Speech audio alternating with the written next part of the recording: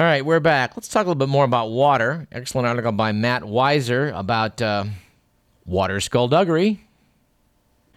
Writing in the Sacramento Bee on the 15th of October, Matt noted that construction officially began last Thursday on an underground pipeline linking the two massive canals that export water from the Sacramento-San Joaquin Delta. The $28 million project will provide a means to move water between the state California Aqueduct and the federal government's Delta Mendota Canal, both of which divert water from the Delta at points near Tracy. The canals come to within 500 feet of each other near the intersection of Interstates 580 and 205, which is where the intertie will be built. Environmental groups have been concerned about the project for years because they see it as a means to export more water from the already stressed Delta environment. Matt Weiser goes on to note that the U.S. Bureau of Reclamation, the project's lead sponsor, maintains that the intertie will allow its existing pumping capacity to be used only when environmental rules permit full pumping and will allow greater flexibility to deliver water between the state and federal systems. And that, ladies and gentlemen, is what you call double talk. Said Interior Secretary Ken Salazar, the guy that thinks deep water drilling should be resumed. Guy's just full of good ideas, apparently. Linking these two canals by a new underground pipeline and pumping plant will improve water supply reliability in a part of California hardest hit by dry conditions and loss of jobs. Yeah, I guess like in Southern California where it's always dry conditions. Salazar said these pearls of wisdom at an 11 a.m. groundbreaking ceremony attended by both state and federal politicians. Keep in mind the Chamber of Commerce in California wants to add 20 million more people in the San Joaquin Valley and in parts of Southern California. To do this, they need to take water out of the Delta. Well, it may not be the Chamber of Commerce is going to do this, but they're certainly all for letting real estate speculators and developers have at it. It seems to me that we have just barely enough water to go around as it is before we add enough people to equal the whole state of New York. We will continue to monitor the California water grab. Speaking of fighting over resources, how about this item from China? Shades of John Dalton and Dmitry Mendeleev, it turns out that an obscure chunk of the periodic table is the focus of the latest dispute over the Earth's resources. China is apparently blocking exports of rare earth elements to Japan. If you look at your periodic table, you'll find a row of 14 of these rare earth elements at the bottom of the table. They include yttrium, scandium, and the whole row of elements, which is known as the lanthanides. These elements show up in computer hard drives, catalytic converters, wind turbines, hybrid cars, sunglasses, and lasers. China has 30% of the world's rare earth element reserves, yet accounts for 97% of the market. Does this mean we're going to have conflict over rare earth elements? Well, you never know. Remember in the old Star Trek, they were always looking for rare earths on various planetary bodies out there. And no, Mr. McMillan, dilithium crystals are not part of the rare earth elements and are not on the periodic table. Lithium, however, is element number 3. Speaking of quirky science, I don't know why this was a big headline and grabbed people's attention, but apparently studies have shown that, hold on to your hat, Tyrannosaurus Rex may have been a cannibal. Yes, apparently researchers studying the marks on the bones of fossilized Tyrannosaurus Rex indicate that perhaps they'd been chewed upon by other Tyrannosauri. I don't know. As they say, parts is parts. Speaking of fossilized parts, apparently down in Madera, California, which you've probably been to as you went south of Merced and before you got to Fresno, a museum has opened up which is displaying what's believed to be the largest fossil deposit site on the West Coast. The museum had a grand opening last week. It's called the Fossil Discovery Center of Madera County, and it opened up on what I guess was also National Fossil Day, which as far as we know was not named after the late Strom Thurmond. In fact, the museum displays fossils found at the Fairmead County landfill, which is just across the street. They started finding fossils back in May of 1993 when workers spotted some unusual coloration in the soil. That turned out to be the complete fossil of a Colombian mammoth tusk from an animal that roamed the San Joaquin Valley 500,000 years ago. They apparently set out to excavate for 6 weeks, and the excavation ended up taking 17 years, whereupon they recovered 15,000 fossils from the landfill. Animals found have included horses, camels, llamas, rabbits, saber-toothed cats, as well as rodents and reptiles.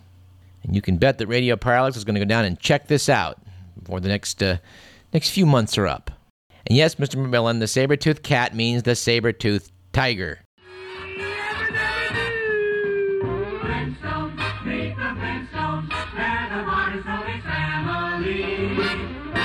Yes, and since you played the Flintstones, I would hasten to point out that man did coexist with the saber-toothed tiger. Well, at least chronologically. There weren't any people in the New World when saber-toothed cats were strolling about.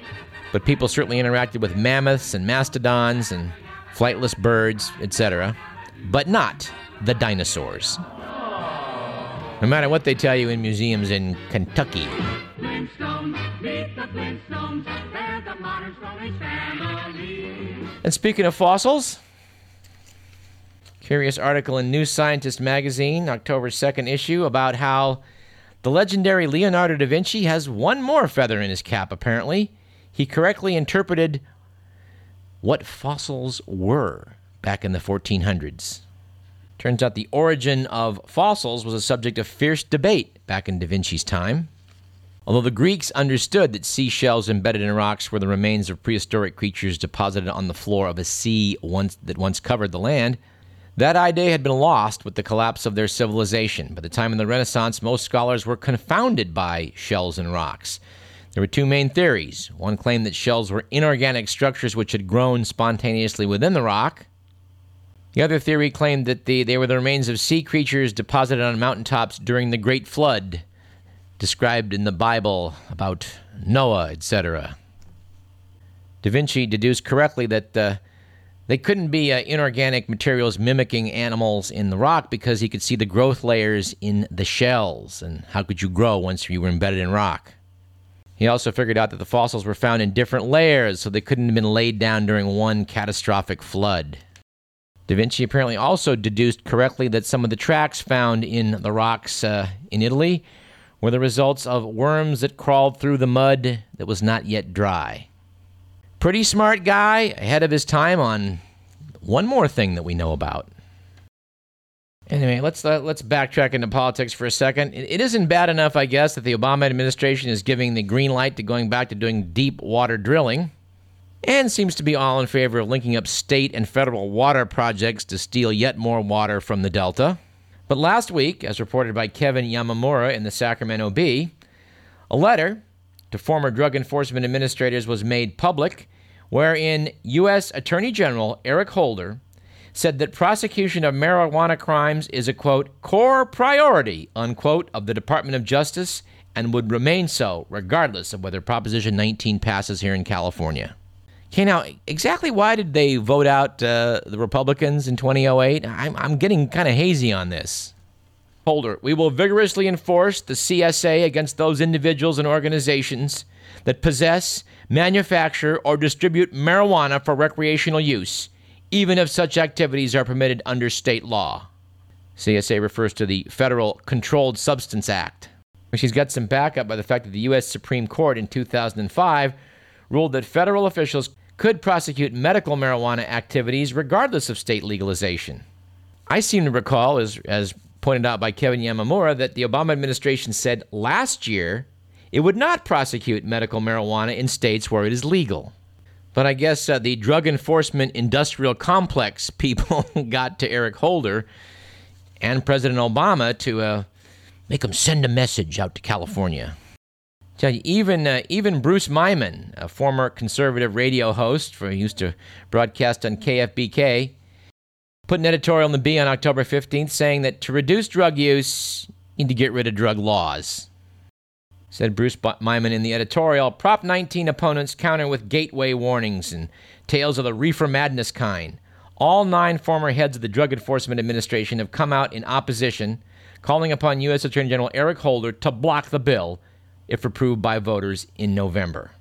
He goes on to note that, meanwhile, flaws in Prop 19 might give pause among even those who support legalization.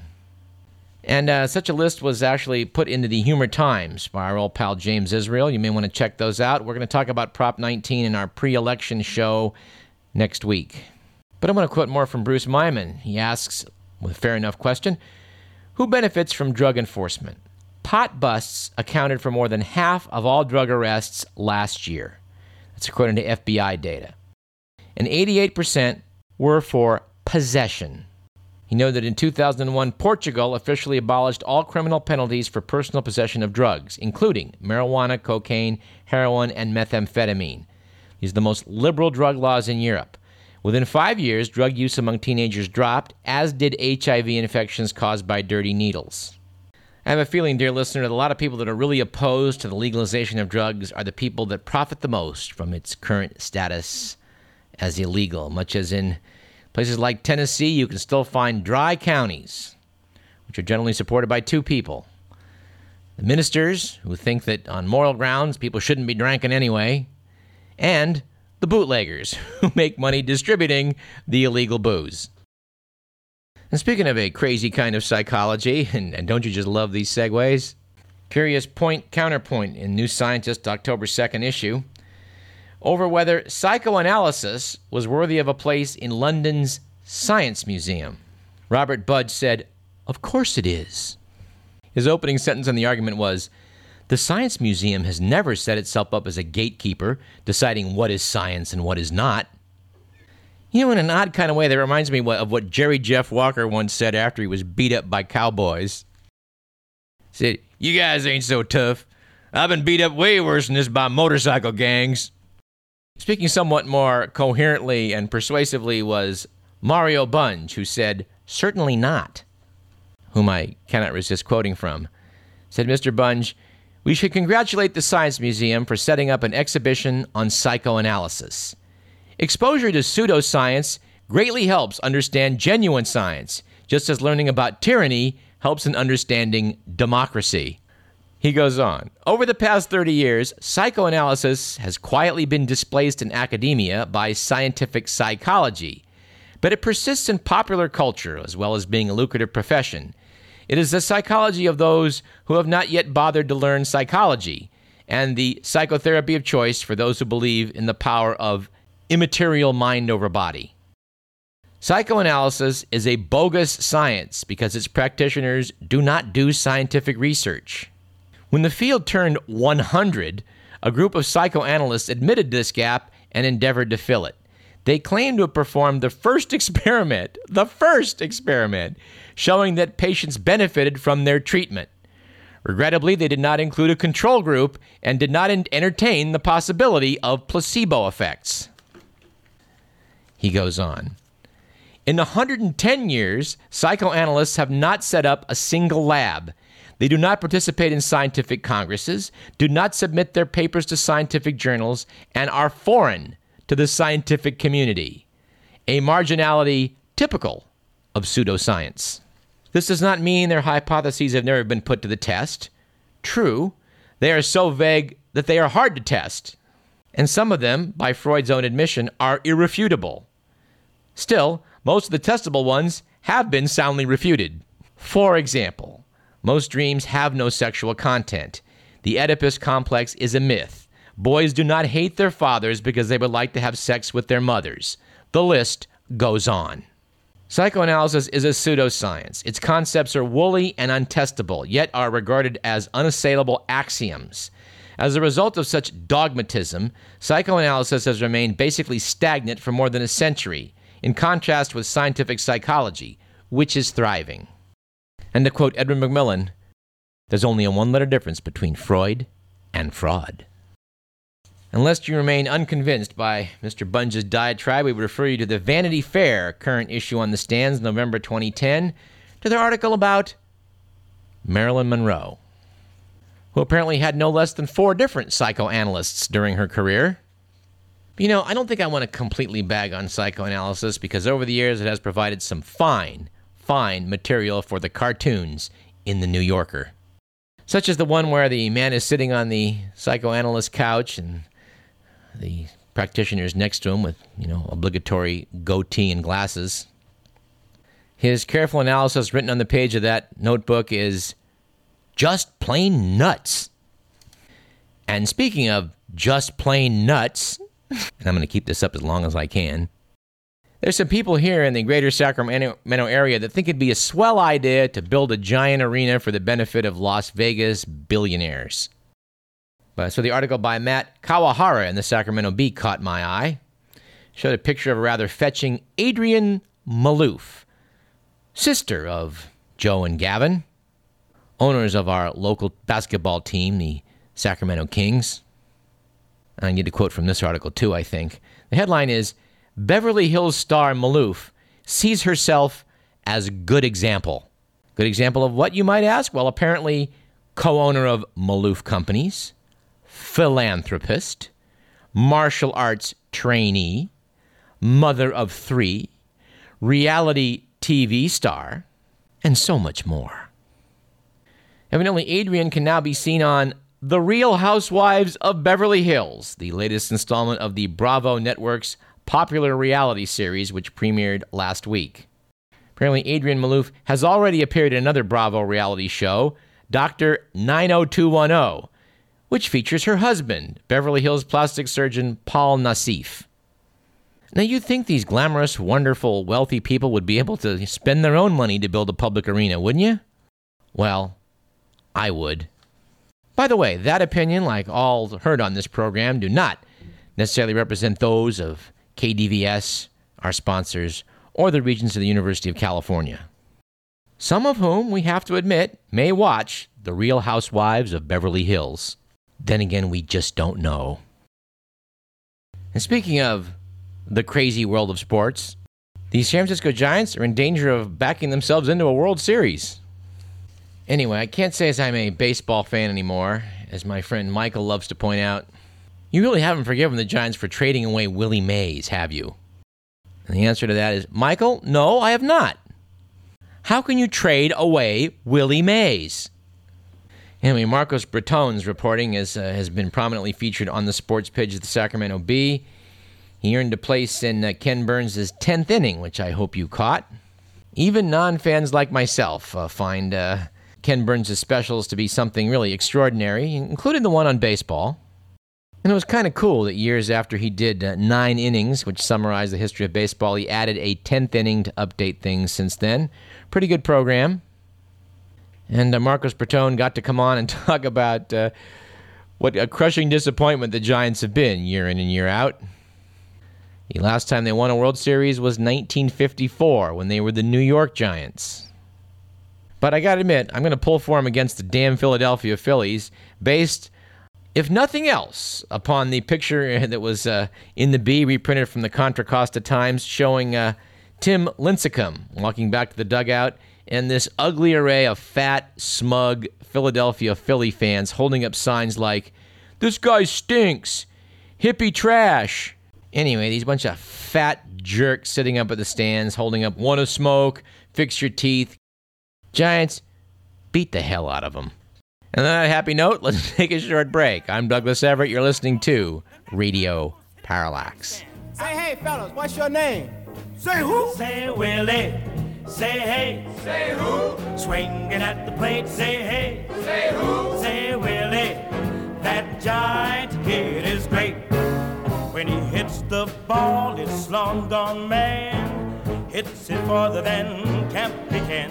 Swings the bats like a little lead pipe. When they reach the ball, it's overripe. Say hey. Say who? Say Willie. Say hey. Say who? Swing it at the plate. Say hey. Say who? Say Willie. That giant kid is great. He runs the bases like a choo-choo train. Swings around second like an aeroplane. His cap flies off when he passes third, and he heads home like an eagle